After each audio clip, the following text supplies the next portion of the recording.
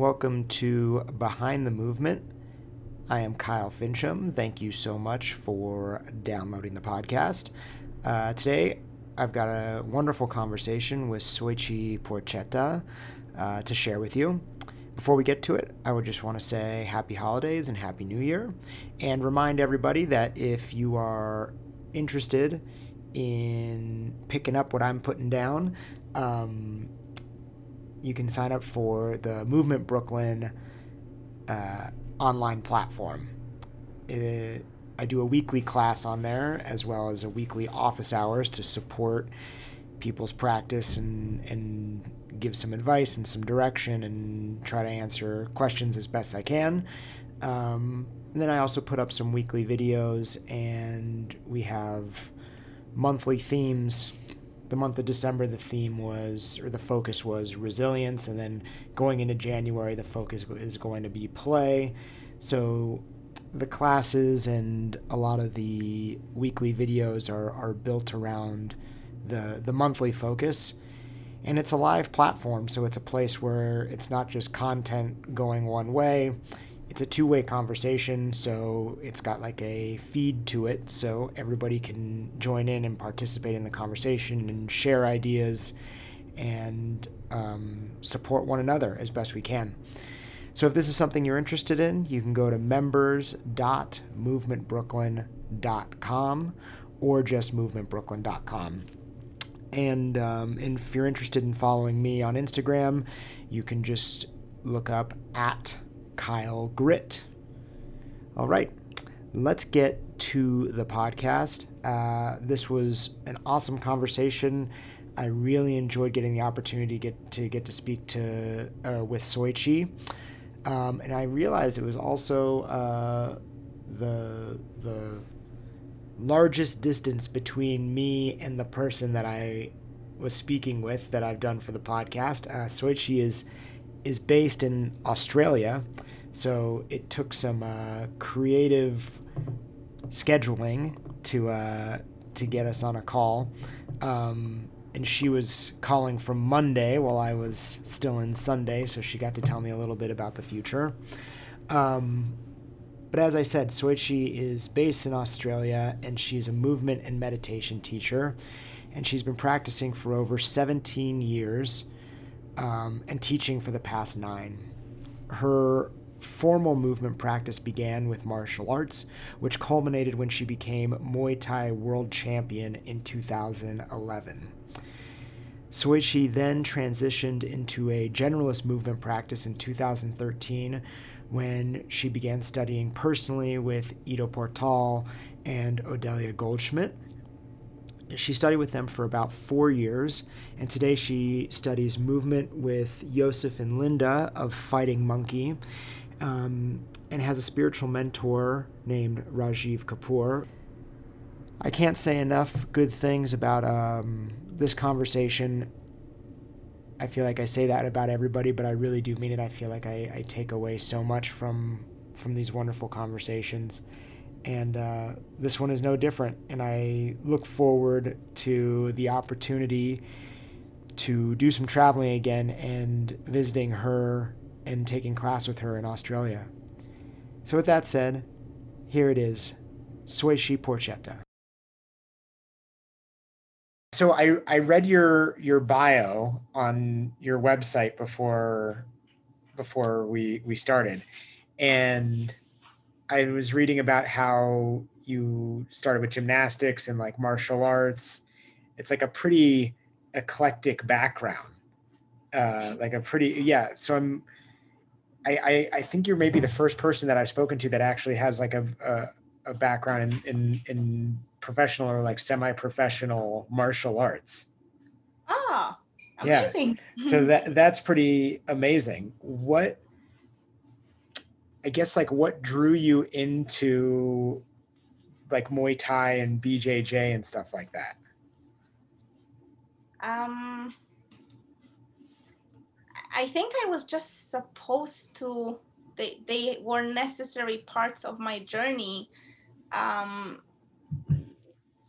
because during my early childhood, like I loved playing and climbing trees and playing with animals and being in nature. But when it came to any kind of exercise or sport or physical activity, it was there was no connection. It was almost traumatic. Like I hated it. There was just like anxiousness and clumsiness and not looking forward to it. So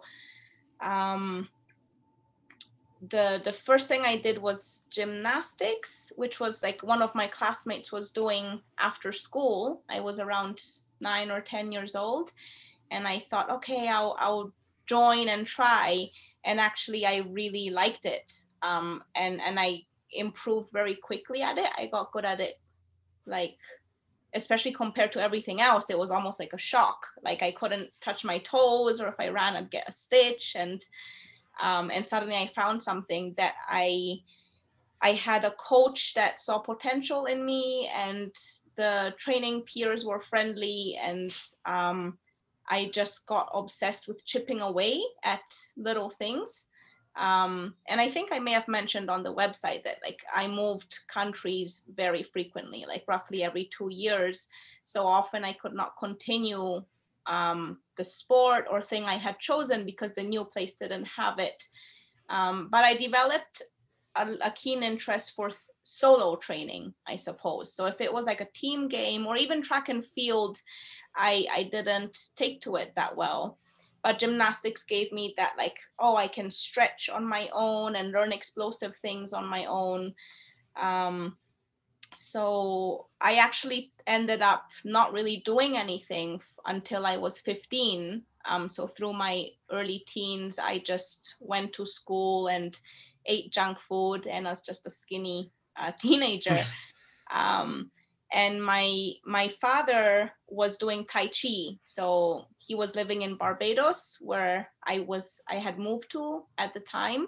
He's still living there now, and he said, why don't you come and check out the club I'm at? Like, we're doing Tai Chi, but the young people are doing Wushu. And maybe you'll like it. It's quite gymnastic-y anyway. And I thought, okay, why not? And I started to become kind of vain, like 14, 15. I was like, oh, I need to do some sit-ups and go running so that, I have like a nice teenage body rather than like a flabby body or whatever it was. So I was like, that sounds more interesting than just doing the sit-ups in my room and going for a jog around the neighborhood. So I went, and there was just this instant thing that switched on in me. Like it's either not on or it was like 200% on. And again, I was clumsy. I was like, this is so different. It's so foreign. But there was just like almost an instant addiction. So I would just practice a few hours a day on my own and go to every class that they gave during the week. And the coach wanted me to prepare for like competitions within a couple of months of me training. But again, I moved countries and they didn't have the same quality of school. So I didn't continue with that martial art. And I would also get quite attached to my teachers. So that was hard moving. Um, I would go to like a club and like a sports club and see that maybe it was more commercial or they were doing like fancy stuff, but the essence was missing. I don't know, like whatever that pulled me in the previous place would not be in the new place, but I would find it in the new art or sport. So one thing led to another, and I ended up starting Brazilian Jiu-Jitsu in Hong Kong. So I had at the time a boyfriend who was doing it, and at first I was like, oh, he's wearing this ugly white thing that stinks and is always wet. I'm not going to do that sport. It's just gross. But I had already played around a little bit with some wrestling, and I liked that primal feeling of that close body work, and like seeing how it's like a human chess game. So in Hong Kong, I decided to try, and that thing switched on again. And by then I was maybe 19. And I was very scared, but I became very hungry to compete. And that was something that was new, because before I just liked to practice, like train consistently and hard, and receive praise from the coach, and like, or like we're chatting earlier about, like, you know, when you're a new kid on the block, maybe you need to like prove yourself or develop those friendships. And like that was another challenge. I was like, I need to, like, you know, become friends with them. And often, like, especially with kids and teenagers, they can be kind of mean and tease you, or like if you like fall flat on your face, they would just like make fun of you. So I was very determined to earn the respect of my peers and the love of the coach.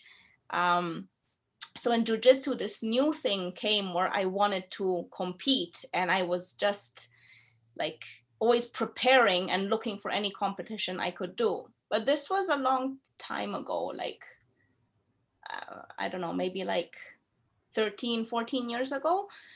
So there were very few women at the time. Like now there's tons amazing women in all weight categories and so many female black belts globally. But at the time it was so new. And I was also a student with not much money, and you had to like pay competition fee and flight and accommodation. So it was a big, like, it would take me ages to save up to be able to compete. And maybe I would fly from Hong Kong to Manila or somewhere else, and there would be two girls. One is 70 kilo, one is 40 kilo, and one is a purple belt, one is white belt, one is blue belt. And they'd say, well, you can all leave with a gold medal, or you can all fight each other and see. And I would always choose to fight. I was like, well, I didn't fly here just to take a little medal home. Right. And it was just like very hard to get to compete. It would take ages, and there'd be few competitors. And at the time, I was also doing Thai boxing for fun once a week with my girlfriends, because they were not into jujitsu. It was a bit like yucky, but they were really into the striking stuff. So I'd do it as a social thing. Like we train and go for dinner. And the gym owner of the Thai boxing gym said, oh, they're looking for someone your weight. Would you like to try a competition? And I was like, oh, I guess so. Why not? Like, it's not my favorite sport, but I can just change the ratio. I'll come for the next, 8 weeks to like every Thai boxing class and just do jujitsu once or twice a week instead. And I was like in shape and used to competing. So I did that, and it was a really, really positive experience. I won the fight. I didn't get hurt. The girl didn't get really hurt. And I was like, wow, that was so much fun. I still like prefer jujitsu, but I saw how frequently there were Thai boxing matches, and my weight category, which was in Hong Kong. So I'm only 50 kilos, and I used to fight at 45 kilos. There were a lot of small females. So I was like, I think if I choose this sport, I will get to compete more frequently. And you also get some pocket money for fighting. So in the end, you may even cover your expenses rather than have to save up to be able to compete. So I chose the sport that allowed me to compete more. And I became kind of obsessed with that. And then I started to make frequent trips to Thailand, because Hong Kong and Thailand are very close. And I was like, this is perfect. Like, I was thinking after university to go to Brazil for 6 months to like, study jujitsu, but this is so much easier. I can just nip over to Thailand all the time. And after I graduated at uni, I studied anthropology. I just went straight to Thailand and spent 6 months there, living in the camp and fighting full time. And it was one of the best times of my life. So there was this like insatiable hunger to like keep growing and testing myself. And at the time, I identified more with a masculine energy. Like I had this unhealthy or very like limited perception of the feminine. So I saw feminine as weak and flimsy, and I saw the masculine as like powerful and conquering, and I wanted that. So I think I was looking for a kind of empowerment through competition. So in training, I would always seek out the alpha males and try to compete with them. It was like I felt feminine, like in many ways, but though as I thought that to be powerful I had to be more masculine. So I was never really a tomboy or anything like that, but there was this like almost seeing as the feminine part of me as inferior in a way. But I deeply respected all the women I trained and fought with, and I saw the opponent like as a reflection of the self, and actually we are all reflections of the self, right? So it was kind of, without me knowing, a pull towards spirituality in a way. I didn't know it at the time, but like when I would fight, when I'd be especially in the ring, which is where I spent more time in the ring than on the jiu-jitsu mats when it came to competition. That state of presence, complete presence with no thought or emotion, or very limited thought, where you're just like in a flow state, and just having that person in front of me as a feedback, a mirror pushing me, and knowing that, you know, it wasn't like how fit or strong or technical I was, it was how much I could let go and allow those movements to flow out of me. Obviously, I had to be fit and strong and technical, and that was done in the training, but it's not done intellectually during the fight. And feeling this awe for the opponent and a deep, like, respect, or even love without any attachment. Like, you would literally say bye and probably never see them again, and you don't like think of them or miss them, but that moment shared with them is irreplaceable, and you have changed as a human being as a result of spending those few minutes with them, and you needing each other to get there. Because if I want to be this, you know, brilliant Thai boxer, I cannot do it without someone trying to stop me from being a brilliant Thai boxer, and I'm doing the same to them. So there was this like amazing feeling, and no matter how hard the training was or how much I was terrified of the fight, but on the like few hours leading up to the fight, after every fight, and you'll hear every fighter say this pretty much until they retire, is I can't wait to fight again. So in the morning of, you're like, I wish I had a different hobby. Someone's just gonna kick my head in. I'm so scared. I don't want to do this. I wish I did knitting or flower arrangement. And just like stewing in your nerves. And then come to like the moment of the fight is this indescribable magic. And then after the fight is like, I gotta do that again. And I guess that's like a performance high, which doesn't have to come from fighting, come from stage, being on stage, from anything really, from painting.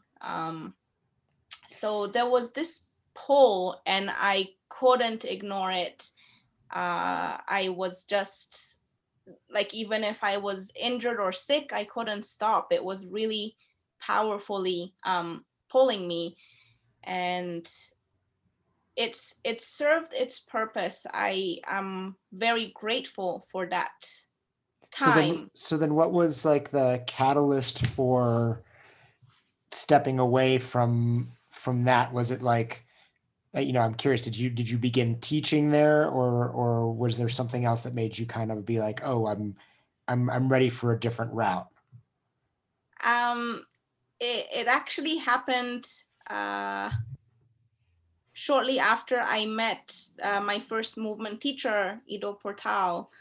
I was working at a gym and not very like stimulated by that, and I was fighting. And the fighting was going really well. I had finally gotten to the level that I wanted to enter. So I was not prepared, or so I thought, to stop. I started getting invitations to fight champions in other countries, like, oh, the British champion and the Japanese champion. And then, and I was like, oh, this is amazing. Like, you know, very scary, but really where I wanted to be. But I had met Ido Portal. I did like One Movement X, like intro workshop that he taught in Hong Kong at the time where I was living.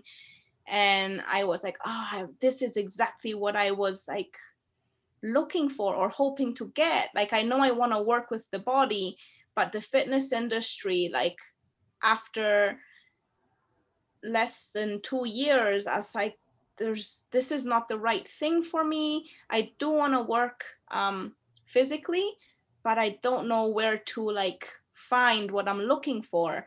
And I was happy to like separate my own hobby of fighting and what I was teaching. Like, I would have liked to teach if I had fighters, but fighters are really a minority of the population, and they also tend to have no money. So that's why they all have other jobs. So it wasn't really the path for me to go that way, or I didn't have the pull to like have the patience to build towards that.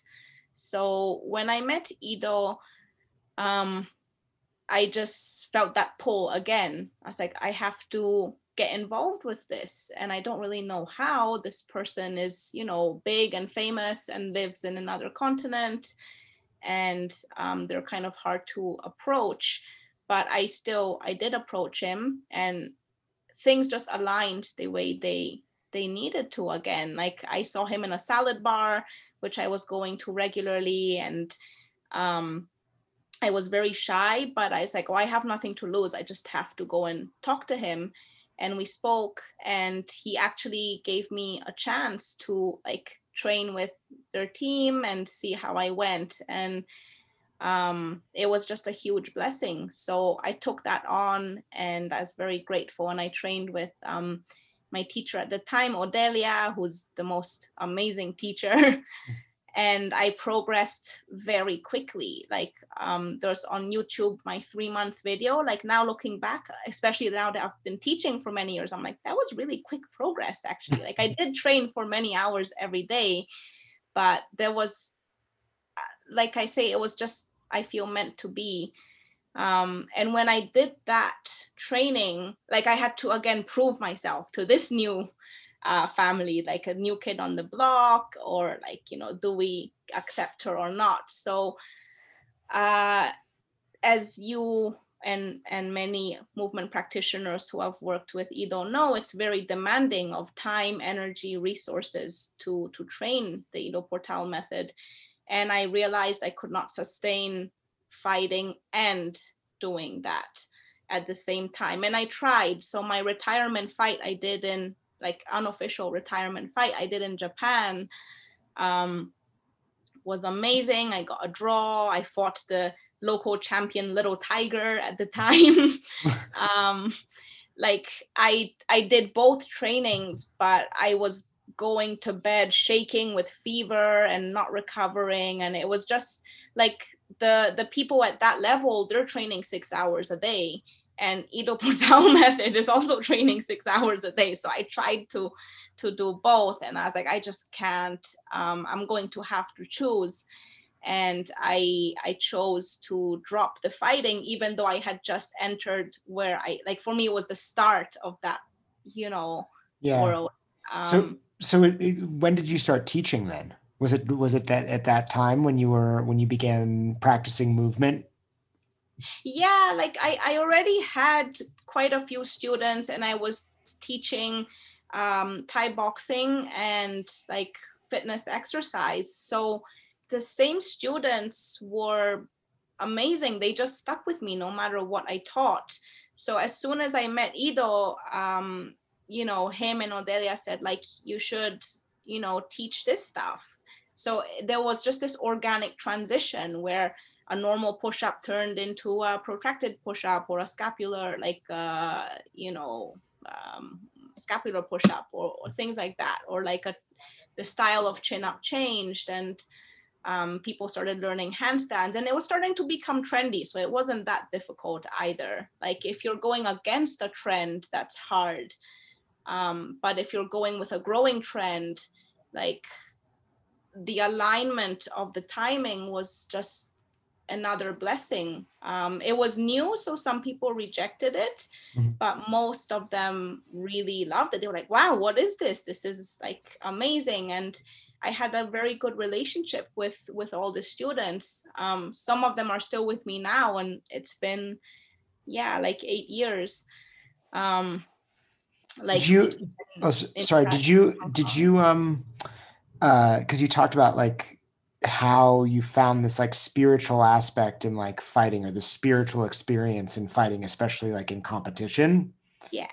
Was that something that you found in movement as well, or did you find it somewhere else as you kind of continued on your path? Um, I would say that on a general level, that decreased a lot. Um, some things were definitely there, like you see something that looks, amazing and impossible, and then you have that belief that you will do it, and as you put in the hard work, you do achieve it. So you are kind of achieving miracles in a way. So there was, yeah, like empowerment. There was a different type of journey. I became very good at mimicking, I suppose, which was different. Like we had it in martial arts too. Of course, you learn the technique, you mimic it, and then you make it your own. And this was like, I guess, mimicry on a higher level, because the things were complex, and like very complex and demanding. Um, and moments of like, relaxed concentration during handstands, for example, they would be there. But I would say that for my own personal journey, um, I actually developed a lot more ego, and uh, and became very obsessed with the body, with how it, was I like lean and strong and in optimal condition. And I ate really strict, which, like, most athletes, unless they're preparing for competition, they're just like ordinary people. So I became more educated on food, but I developed, I'd say, like a not healthy relationship with food.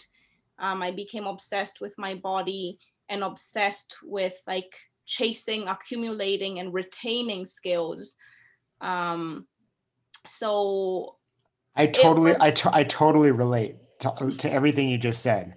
I oh feel yeah. like, yeah, there's a lot of like a lot of attachment that I went through, and also a lot of like, and also attachment to like skill kind of collecting or technique collecting, Yeah. and then maybe even like I would almost consider it like maybe a kind of like attachment to like the mimicry as well, something like that. Um, to being able to do it the way that I saw it, as opposed to like what I later discovered was and where I feel like I spend a lot of time now is being like, well, what is it like to kind of find that collaboration of like the technical and the spiritual, or the classical and the romantic, whatever it is, like how do we let these things kind of begin to like intertwine, you Yes. know? But yeah, Yes. I feel exactly what you were describing. Yeah. And like, it's not, I'm not sharing this in as a kind of critique or judgment, but just as one of the many stepping stones I needed on my journey. It had to be a part of it. Like, unless we experience and transcend those things that are lying within us that need to be dealt with, we don't like overcome them or grow beyond them. We don't transcend them. So that was the part of my journey, I suppose, that was missing, and I needed to like dive in. And I tend to dive into things, not so much dabble or like, I mean, obviously I will dabble too. Like maybe I'll go once a month bouldering with friends, or like try a musical instrument, and that's not like my hobby or something. But usually it's been quite like immersive when I've done something, and that was what I needed. I think I needed to develop very strong attachment to then be able to see it for what it was and then sever those attachments. So it had nothing to do with the skills or the body, but my internal workings of that. So what were kind of then like the, I don't know, the like having that kind of realization, or these, or even subtly making these observations, what were kind of like the next steps? What were like, oh well, maybe collecting is like not how I want to operate. Like what were kind of like the next twists and turns? I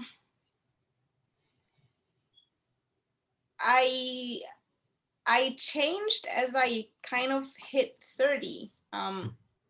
Like it just happened.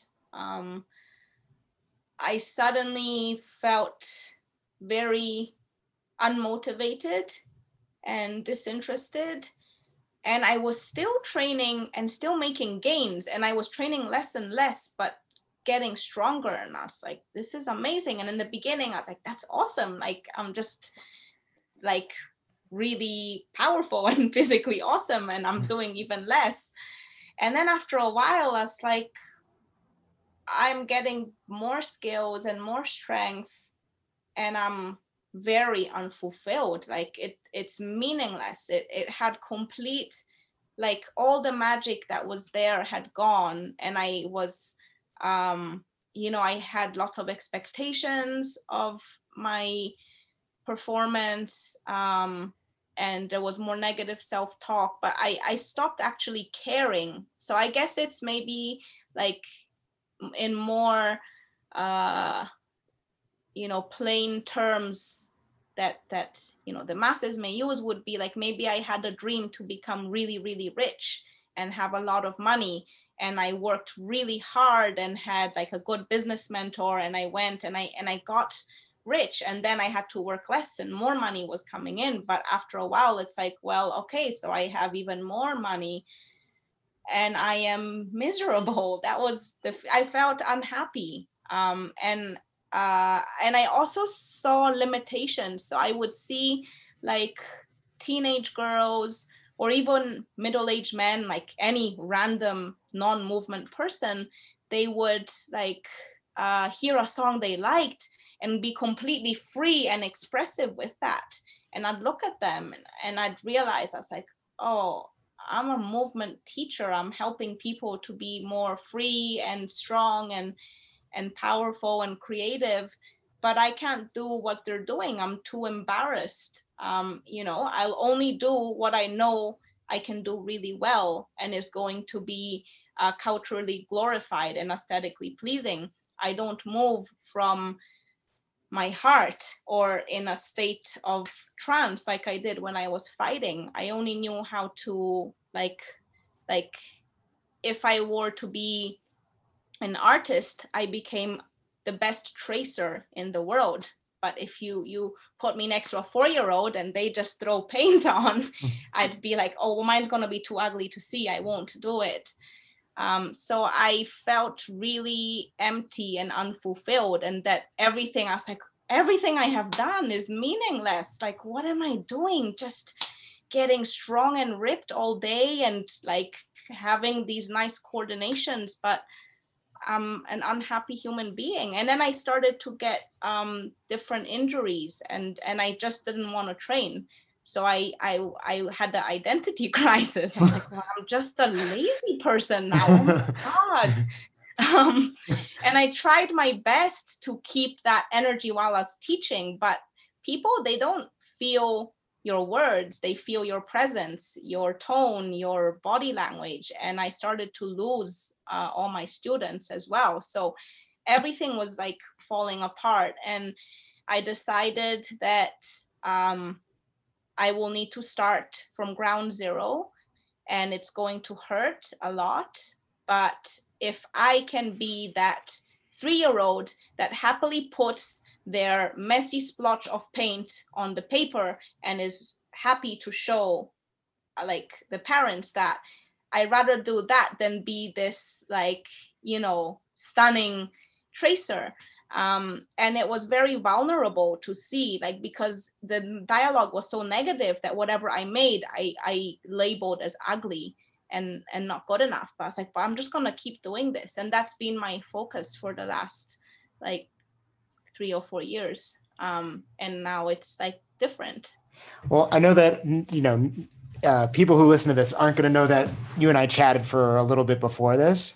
And that I had said that, part of the reason I reached out to you is because someone who we're mutually friends with had said like, oh, like, I think you guys told me like, oh, I think you guys have like similar stories. And again, like, as you tell your story, I feel like you're just kind of like repeating the things that I would like say out loud. It's so funny.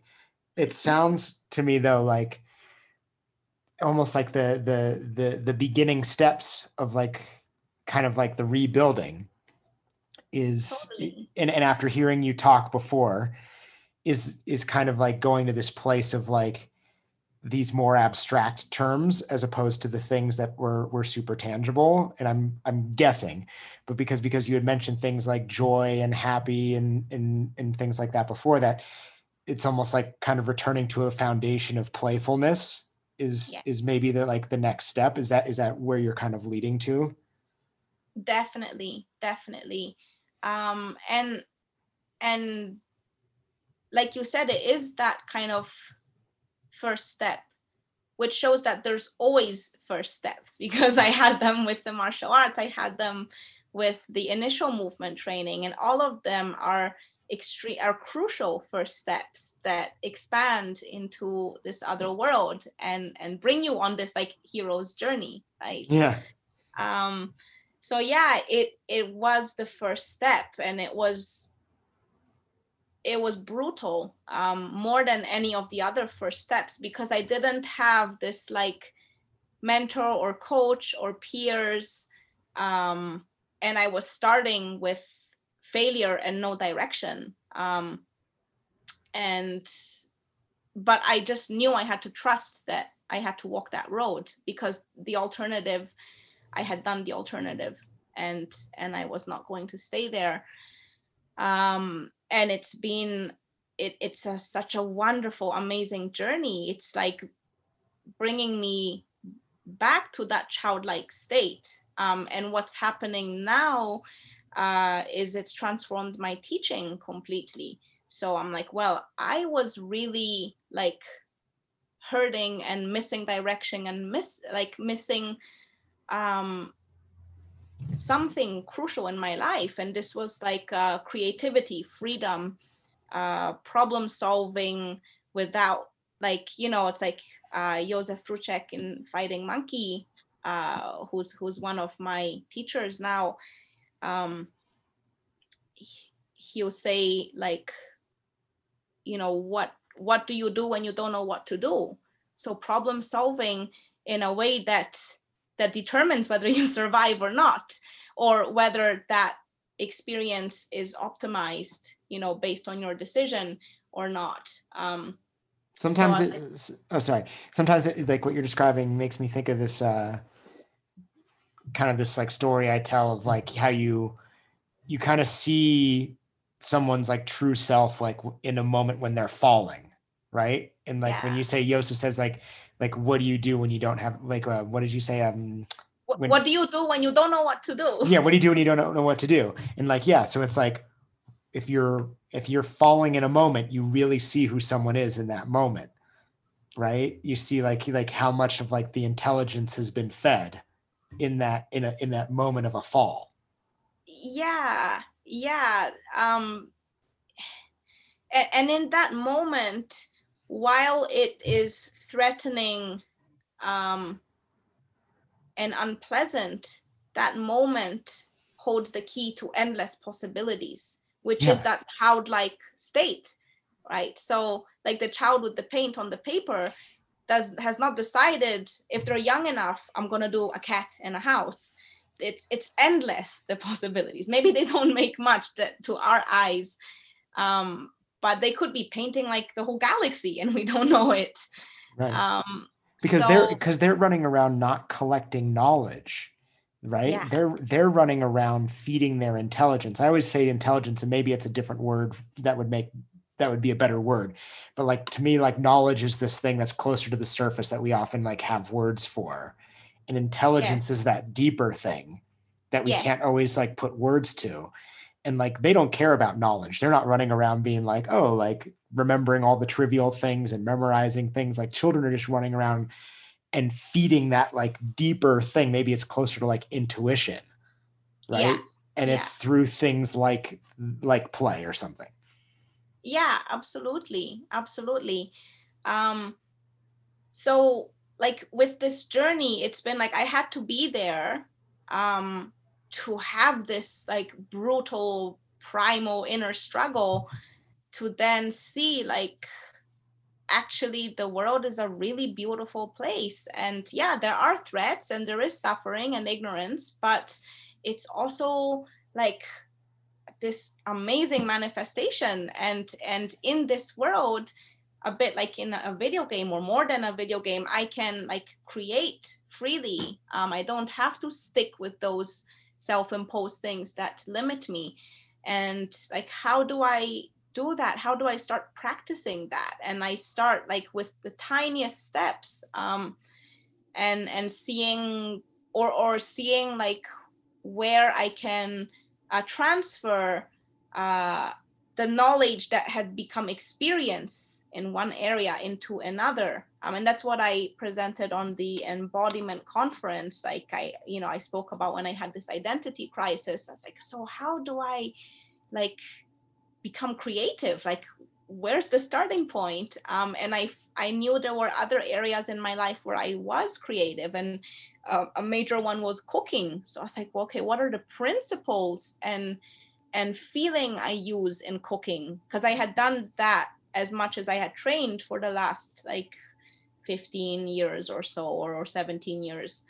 Um, so I start to transfer the principles that were not theoretical, they were embodied into the training.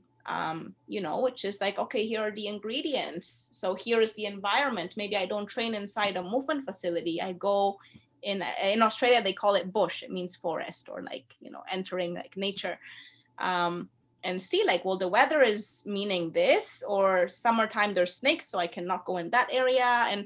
And seeing from there, like, what do I do? What do I do when I don't know what to do? And start to like clamor around. What if I was 5? How would I play? Why can I not play now? Oh, my partner has joined me for a walk. Let me like get the practice ball, like ball and string out, or let's see, what if we play tag, or what if we like try to climb up that tree, and starting from there. So it's like you have the ingredients in front of you, and then that's what you make, and they relate to the seasons and to the environment and to your state. Like if I just taught like 6 classes, I'm not going to go do a strength session after. Maybe I just do a little bit of like tai chi stuff or roll around on the floor. So using more what was in front of me. And then that journey has brought me now to like thinking less about myself, and how do I open that space for others to do that for themselves in.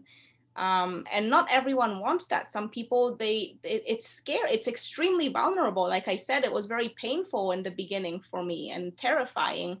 But a lot of people are also missing and craving that. So holding space, like where I'm not telling the students what to do and how to do it, and demonstrating this is the way, and now you do it like step by step, but opening like a scenario, like Um, uh, the way, did you watch Kung Fu Panda? Yeah, that was a while back. When did it come out? Oh, yeah, quite a Yeah, while, but I quite did a see long it. Yeah, I time. definitely All saw it. of Yeah. them are amazing. Yeah. But you can just see the first one. And this also, Josef Fruchek from Fighting Monkey recommended. Mm-hmm. If you watch it now as a movement teacher, it will have completely different meaning. Okay. It's incredible. Like ancient wisdom is in that cartoon. So I highly recommend, and I tell my students too, like, well, I suggest to them, I was like, if you like cartoons, you should really see Kung Fu Panda. It will tell you a lot. But basically, like, how do I make a scenario where the student has to know what to do when they don't know what to do? And it could be like play and creativity, or it could be solving a coordination.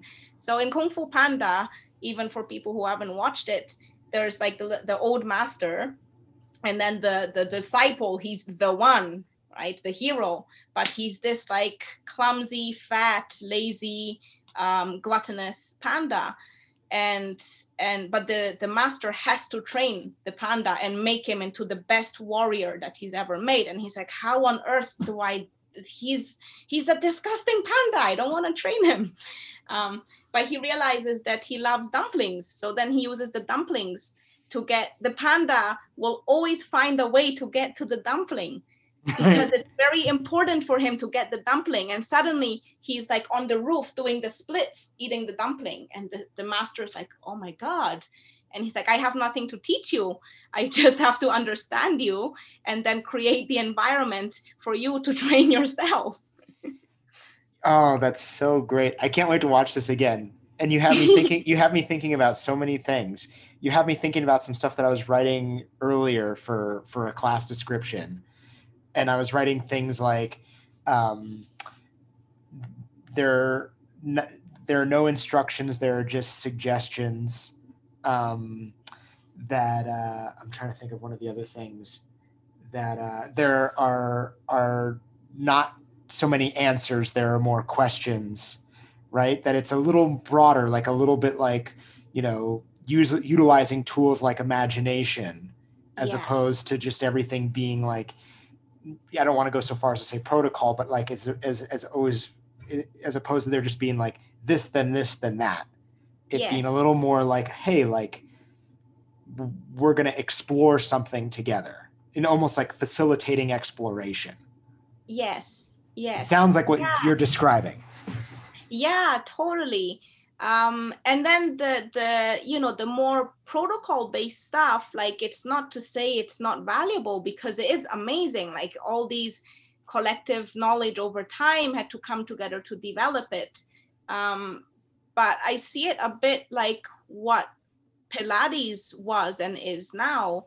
Like, people now poo-poo on Pilates, or they are a diehard Pilates person and think that they can cure everything in the body from doing it. Of course, it's not so, like, such a blanket statement, but that's like a generalization of the two schools. But originally, it was designed to supplement in a tiny, tiny fraction of the training for dancers outside of dance, so that they could dance, right? Maybe like build connectivity or awareness or whatever. I'm not a Pilates person at all, but like I understand. I did a tiny bit of it and have some friends that like it. That it's a little supplement, kind of like you have your nutrition, and then you take once in a while a vitamin C. Maybe you would need or herbs, like Ayurvedic herbs, even. Or even like fitness, like like strength and conditioning, for instance, like from my understanding was like Yeah. never meant to be the central piece. It was supposed to Yes. be like the supplementation for athletics or sport. Absolutely. Yeah. So that would be like, maybe you can use gymnastic rings for rehab, or that athlete, like, that's the edge that they're missing. So you sprinkle it in. Or like the mobility work, okay, that specific area they're deficient in, let's supplement with this herb.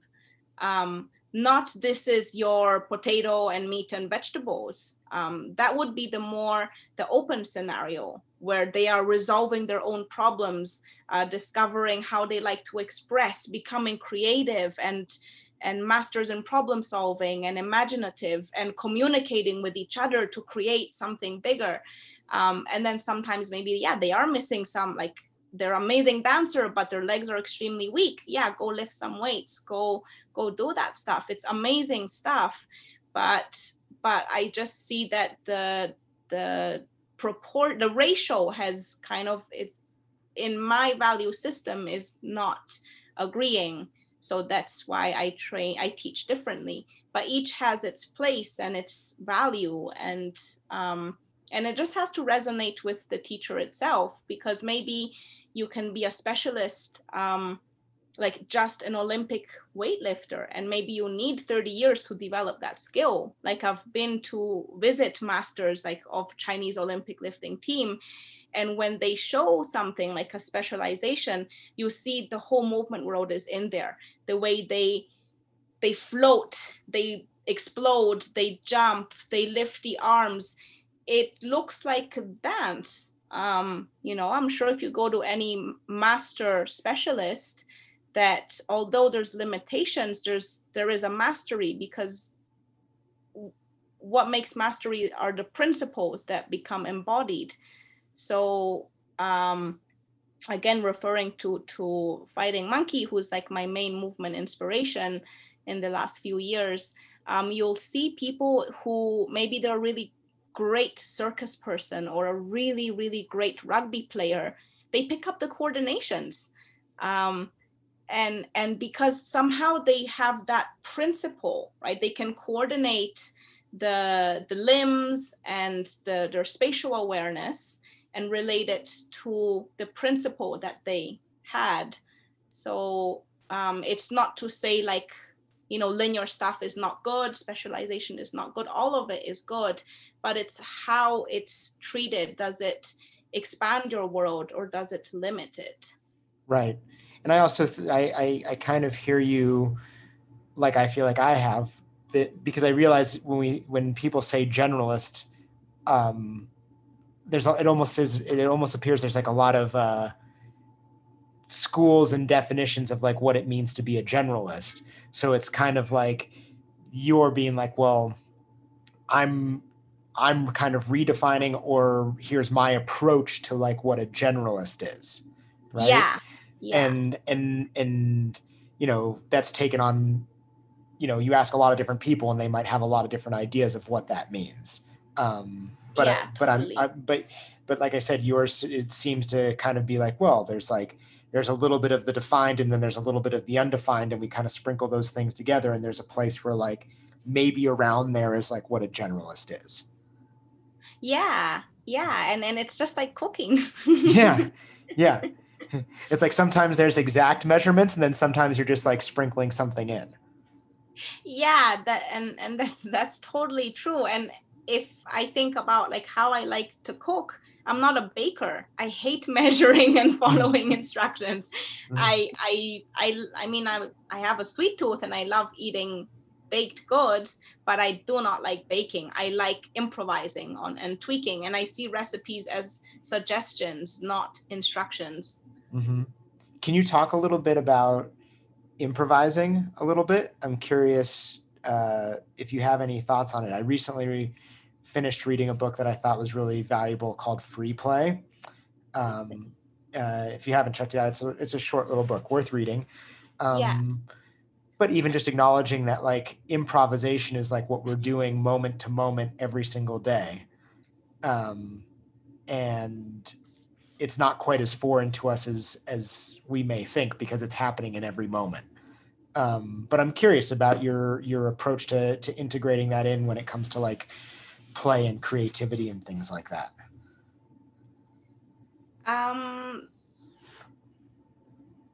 Like you said, that's something that, especially in recent months and years for me, I've been thinking about more on a daily, throughout the day basis, and not just okay, so when I do my movement practice, I improvise, and then I go back to real normal life, so per se, and I just, brush my teeth, I don't drive, but like go to work, do the, like, tick the boxes. So it would come in each moment, as much as is possible. Of course, sometimes like the mind will dwell on past and future, or have to do things as they need to be done, and that's part of being human. But even like in washing dishes, I just think like I try to connect with like really the feeling and texture of everything, and maybe wash with my left hand, or uh like look at the patterns of the soap, so kind of have like almost daydream into that, like being present with that. Or cleaning the floor, like another one, right? Like how do you view the dirt that's on the floor, and how do you like move it, and how do you want to arrange the space? Like this is stuff I'll think about. How am I walking to work? What am I watching? My mind? Am I watching the environment and listening? Here we're so lucky. I guess Boulder is very beautiful too. Like we have tons of tropical birds and animals here, and like just behind the house is, if when I take the dog for a walk, usually we'll see kangaroos and stuff, so it's also easier to like notice these things. And then in the movement practice itself, like we're saying, there's a mix of, some things are like have to be technical and structured. It's not just like timer goes off for 90 minutes and it's just like a structureless dance party. There's like themes and focuses and directions. But I'll try to have things where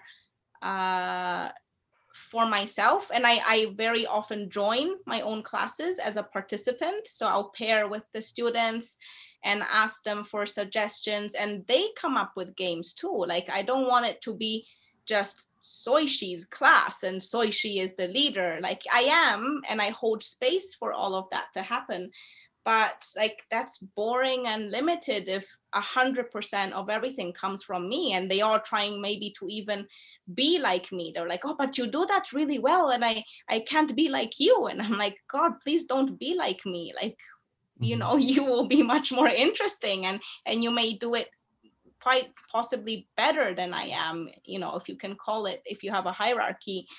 But I'll ask them, like, I'm like, okay, let's play this game with a stick and like pin it between our shoulders or between our hands. And then I'll ask them, I'm like, hey, you're a banker and you have a maths degree. Can you make this into a mathematical game? And then they'll like go together and do that.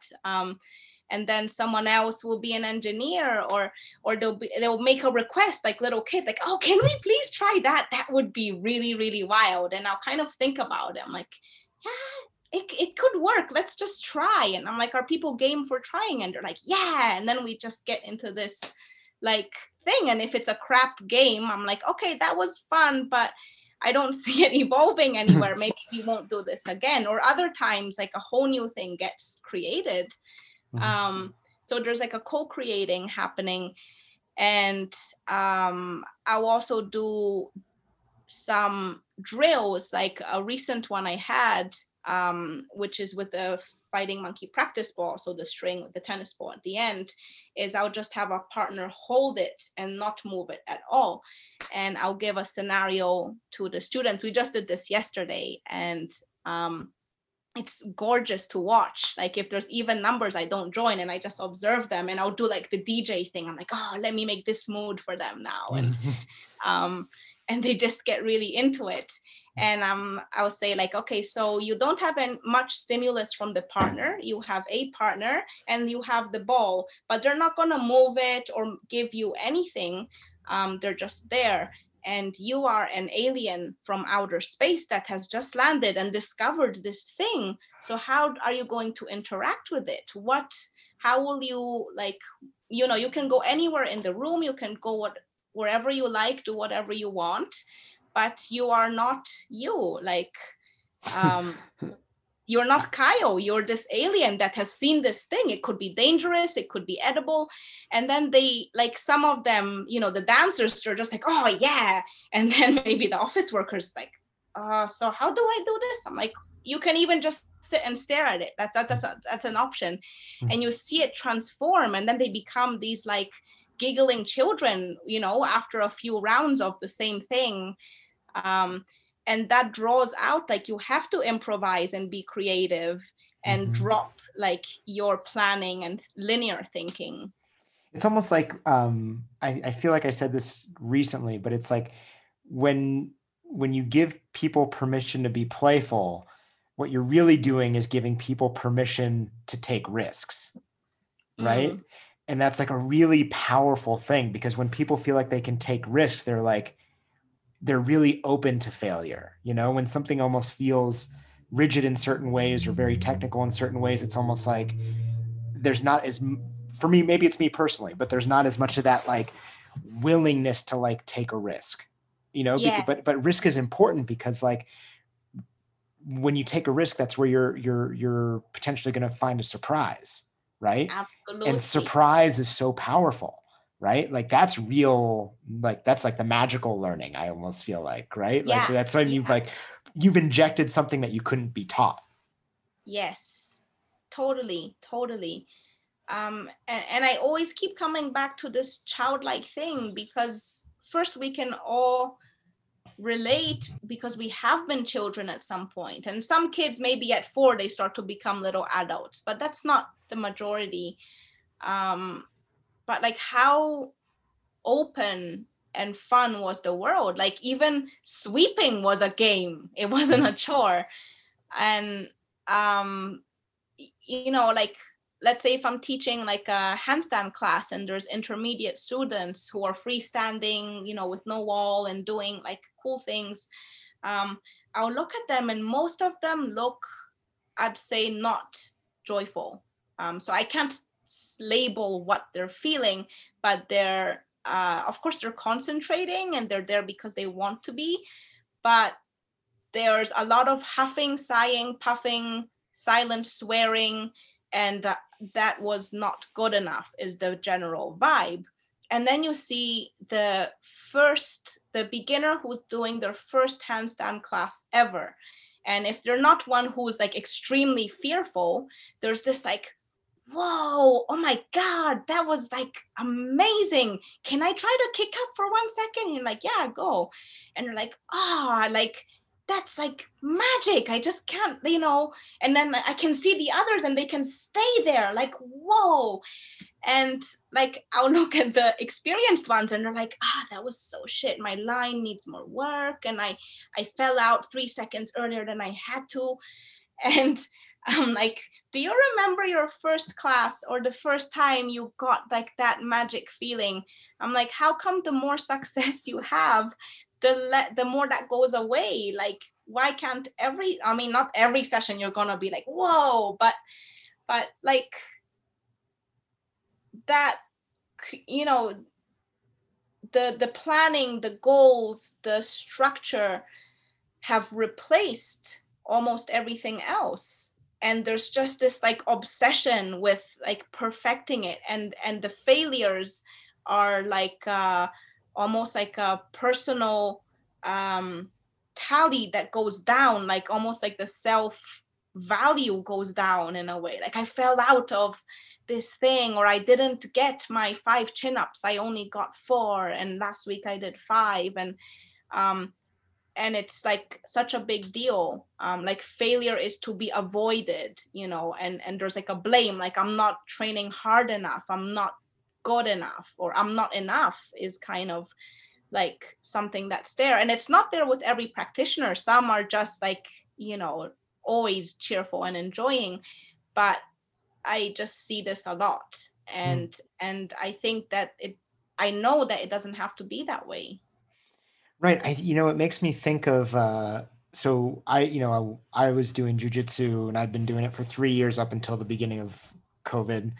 And I was training at Marcelo's in the city. And then Marcelo has this guy, Paul Schreiner, who works at Marcelo's, who's someone who's been around a really long time, and I interviewed him for the podcast, and we were talking about jujitsu, and I forget how it came up, and we were talking about training and practicing, and he just said something about how we should be in jujitsu approaching it in a more playful way or something like that. And it's an interesting example because people would think of jujitsu and they would think of it being this like rough, uncomfortable, frustrating thing. And it's like, it can actually be all of those things and be playful at the same time, because you're willing to fail, or you're okay failing, or you're willing to take the risks, or it doesn't need to be perfect every time.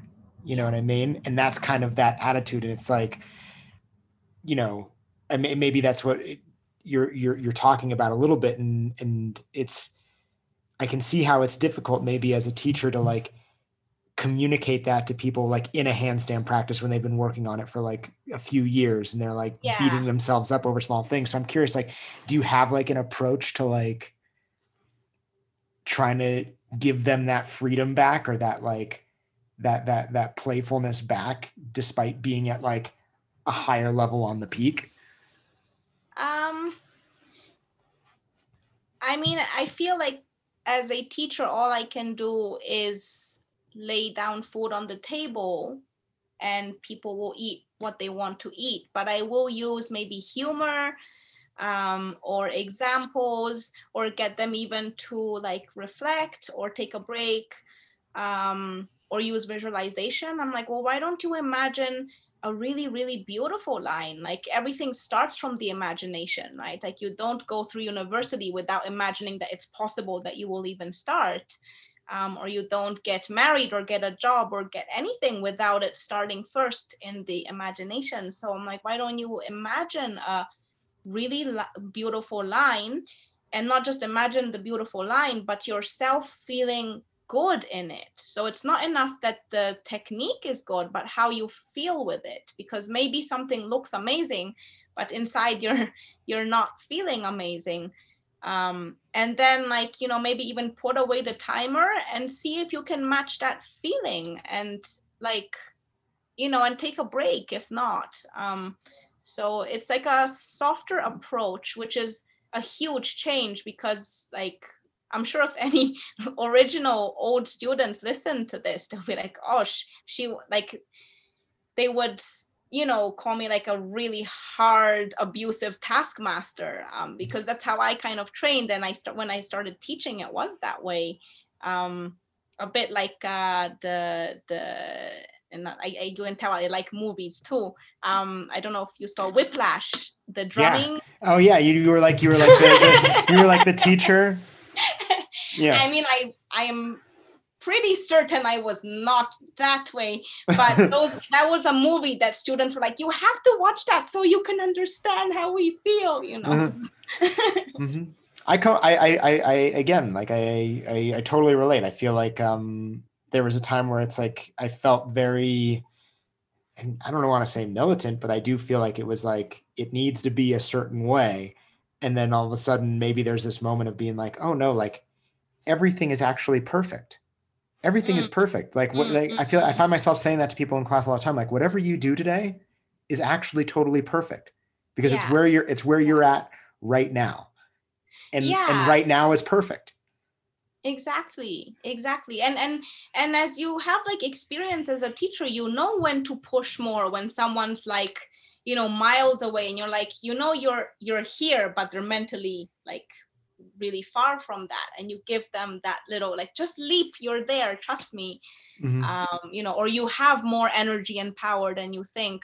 But yeah, like it's just different. It's holding space for people to develop themselves in. I'm curious, because like I said, I read your bio before we chatted, and you talk about like observing patterns, and that the patterns kind of exist everywhere. Can you talk a little bit about your use of that, and what that term means a little bit, at least where you're coming from with it? Yeah, definitely.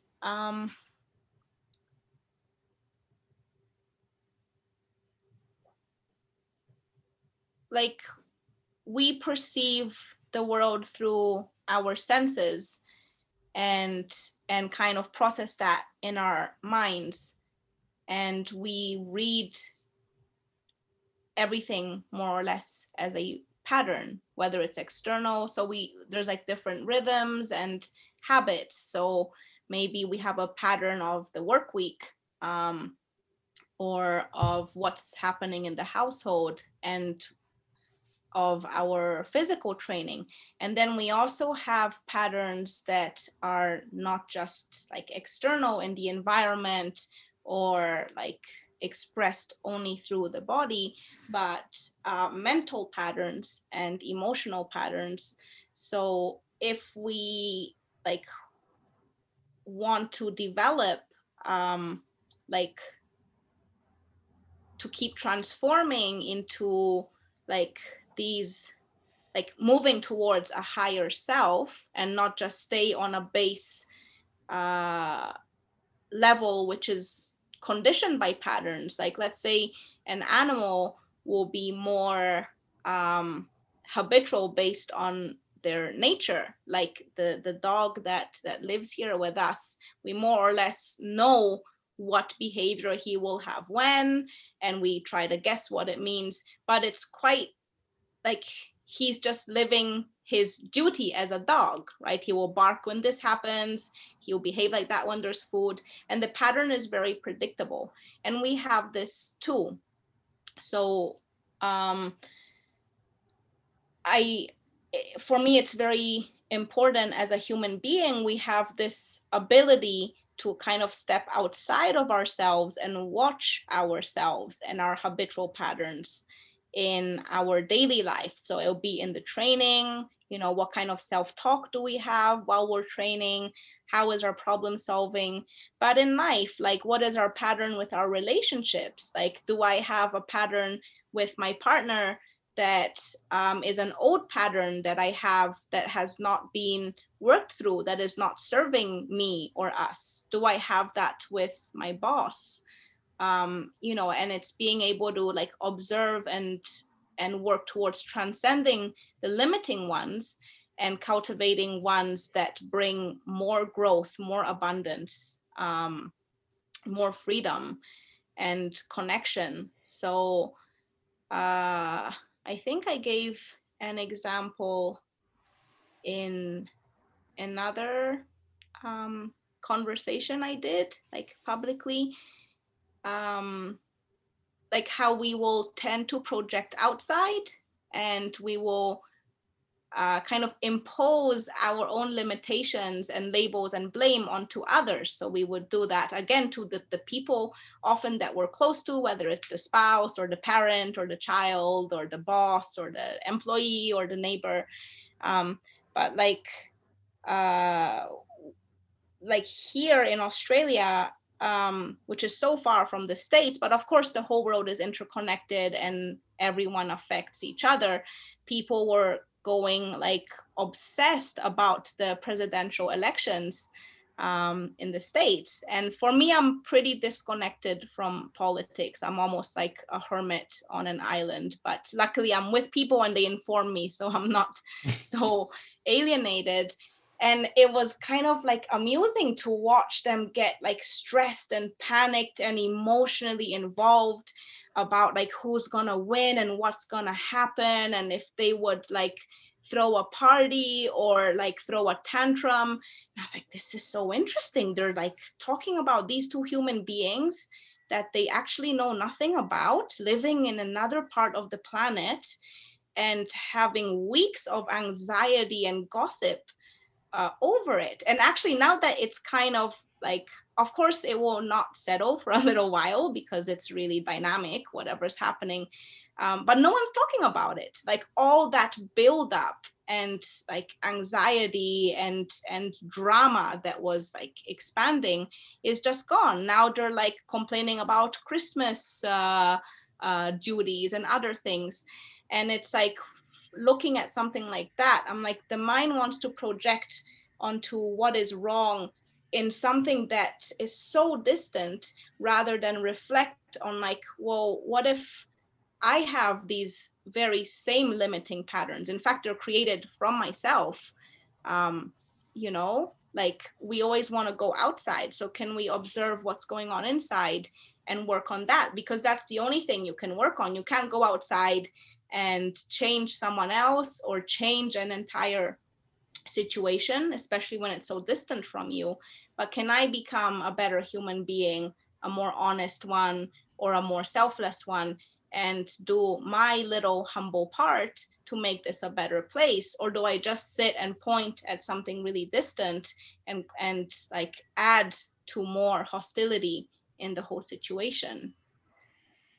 I don't know if I sidetracked too much No, with this one. no. I mean, it's kind of like, I feel like I was just reading recently, maybe it's like the Upanishads or something. I don't know if you've ever Uh-huh. read it, but it was something maybe about like whoever translated it wrote like at the beginning of each Upanishad, like something kind of describing what was Yeah, happening.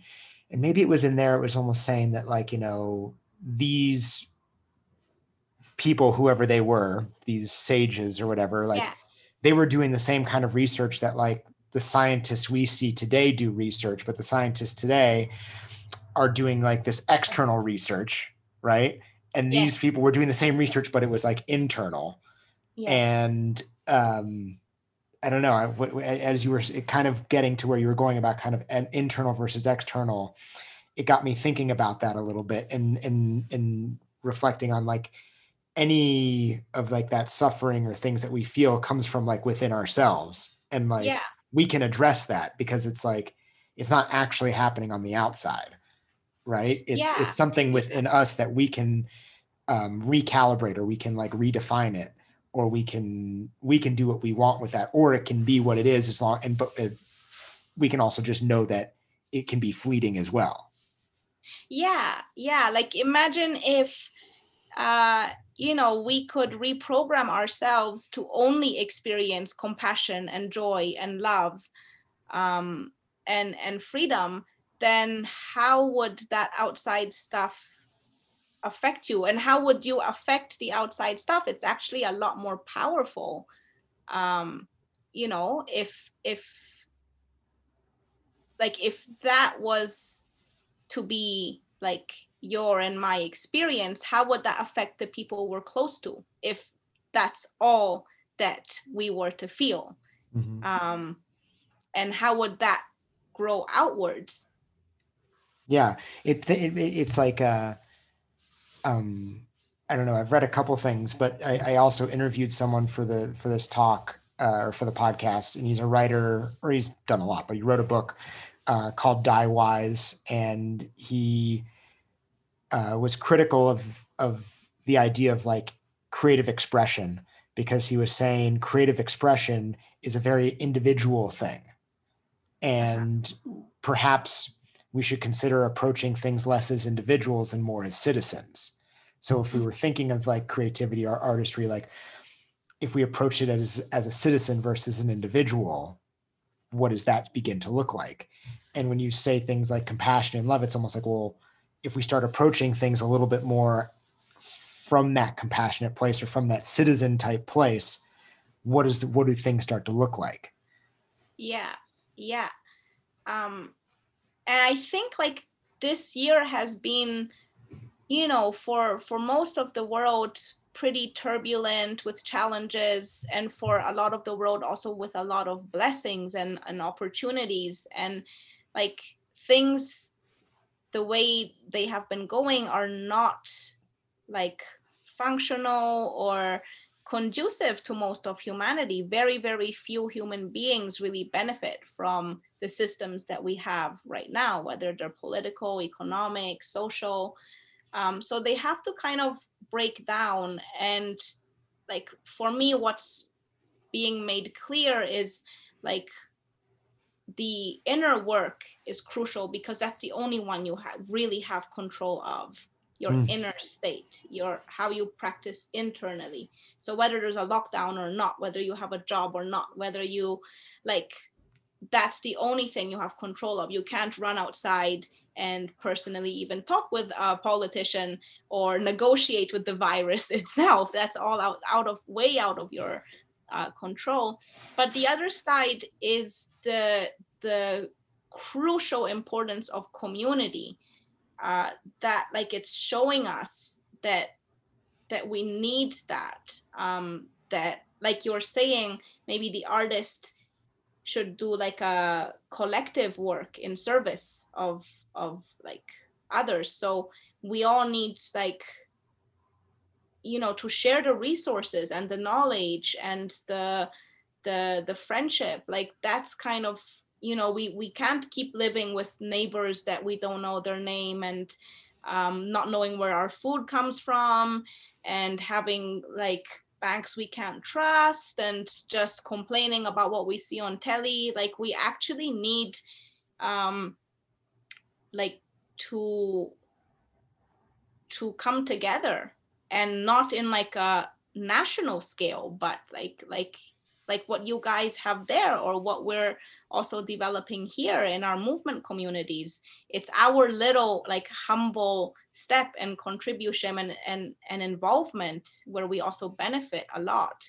Like here, people, I don't know if it was like that in Boulder, but there was no toilet paper, there was no rice, there was like the supermarkets were just empty. People became basic animal, like had basic animalistic tendencies, where there's scarcity in the mind because there was plenty of rice and toilet paper for everyone, but internally there's a scarcity, so they hoard, and like the neighbor is a threat, not a friend. And we had like among our little groups like helping each other. Well, how about we all share all of these resources, and like you go here, I'll go there, and then we share with everyone. And like in Canberra, especially where I live, a lot of people are fortunate enough to have gardens, and a lot of them grow their own food too. Like not self-sustained, they still go and buy groceries, but a lot of fruits and veggies and sometimes eggs, they're grown here. So it's like returning, like strengthening those relationships with the land and with each other more as like a little tribe rather than a large nation. I mean, the idea of nation is just a few hundred years old. It's constructed, and yeah, like all of this is being kind of shown to us. Yeah, it's like the idea of winning and losing, right? Or being winners or losers can't sustain, right? Like there can't just like that idea of like existing in that way in like a, I guess call it like Everyone is a loser. right. Everyone loses when there's winners and Everyone losers. loses. Because Right. everyone has a scarce mentality. So if you win, you risk losing, and if you lose, you're losing, and everyone is your enemy rather than your friend. Mm-hmm. Right. And that's you know, as things get bigger and more connected and the stakes get higher, that's like a dangerous direction to be headed in. Yeah, especially when or like resources are centralized, and um the more there's separation, the more there will be like fear and violence. And um and I guess that, yeah, you guys in the States would experience it at another level on a much more daily basis, right? There's everyone is having their own identity. No one can say anyone else's name without creating more hostility and hurt, and like it's just separation, separation, separation. And that will have to continue until it collapses and something else can be born of it. Like we Yeah. yeah, here it's a little bit sensitive, but not as obsessive with the political correctness. And um, like there's stuff here too, but not at the same level. Um, and I think that comes up because the separations just keep increasing. Yeah. And that's it kind of brings me back. I know that like right before we started chatting, I was saying about how I was talking to a friend of mine and was saying that like, you know, the things that we would love to see talked about more in movement. And it's you know, whether it's teaching or practicing, like the changes that we would like to see in the world can be reflected in the teaching or the practice or whatever. and it kind of now is like coming almost full circle to that, right? So it's like, if you want the world to be like a more creative and playful, imaginative, like community based place, then like you can start with your thing or whatever it is you're presenting or whatever it is that you're giving or doing, and display it there, and perhaps it can transcend in like small ways. Absolutely, absolutely. And like we each have our own different calling, whether we're working at the post office or teaching movement or driving a bus or working in the bank. Like there's something that we are called to do, and through that we can offer. Or maybe it's not, maybe like the job is just a job, but the offering happens elsewhere outside, like playing music or gathering like neighbors for meetings. Like there's always that offering, and the more our actions um, treat others as a reflection of the self, and the more our abundance is inclusive of others, the more everyone grows. Mm-hmm. There's not this like losing mentality or lacking mentality. Right. And then to take it even a step further, I feel like I've read a couple books now about like indigenous cultures, and they, that goes, from my understanding, it goes past just human to human. Then it's also like humans and every piece of nature as like one Yeah, thing together, where it's like it's never an us and them, it's just an us. yeah, there's a collective consciousness. And I think every human being experiences it to some degree, some like very deeply and completely, and others just a little bit. Maybe they have a pet, or they look into the eyes of a baby and see that purity, or they see a scenery that brings that awe. Like it could just be like a big tree or a sunset, and that thoughtless moment where there's just presence and connection, like that's always there. But most of us, humans are often just stuck in our minds and with the self-identification as separate from everything else. So I know you have to run. I don't want to take up too much time here. So then do you do any form of like meditation or anything? Yeah, definitely. That's been for the last, I think, 3 years or so, um like a central practice and focus for me. It's been, without any comparison to anything in this world, the most transformative. And I think it's because of that it, it's opened up and guided me through like all the journeys, the worldly journeys that I've had to take to grow in the world as well. So I meditate definitely twice a day, and like the daily life events are also opportunities for spiritual practice, to see like, oh, am I operating from my old conditionings, or can I start to like change that? um but yeah, meditation has been like central. I have a guru in India who, until COVID hit, I was seeing at least twice a year, and we have like group Zoom sessions twice a month. And that's been like, that's changed everything for me. And it would, I could drop like most physical practice, but I wouldn't drop meditation practice. Who is the guru in India? His name is Rajiv Kapoor. Hmm. um and he has his like group of students, very dedicated students that he guides. um yeah, he's an amazing being. Amazing. I'm excited to look him up after this. Yeah, and I can send you links and stuff. He's got stuff on YouTube, and his website, he's written a lot, and a few books and translations as well. Awesome. Yeah, definitely send that to me. I actually feel like after talking to you, I feel like we have a few things we could send back and forth to exchange after this. Yeah, I feel like we've got even more to talk about. Um, Amazing, beautiful. if people are interested in practicing with you in person, or even the potential of like practicing with you online or anything? Like what can happen, and how and where can they find you? Well, I'm on social media, so I have like I I do use Instagram as much as I like try to like remind myself to use it. I think it's Soy She Human Patterns, and Facebook also I think should be the same name.